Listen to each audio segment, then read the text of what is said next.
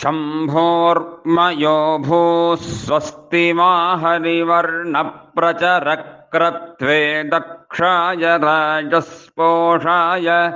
सुवीरतायै मामारजन्विबीभिषो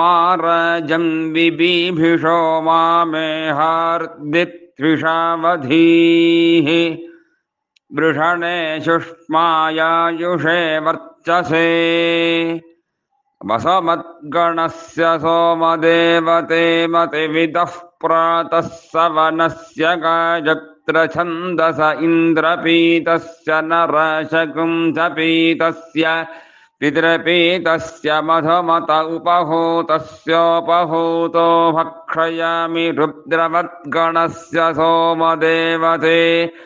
मतिविदो माध्यन्दिनस्य सवनस्य त्रिष्टुप्छन्दस इन्द्रपीतस्य नरशकुंसपीतस्य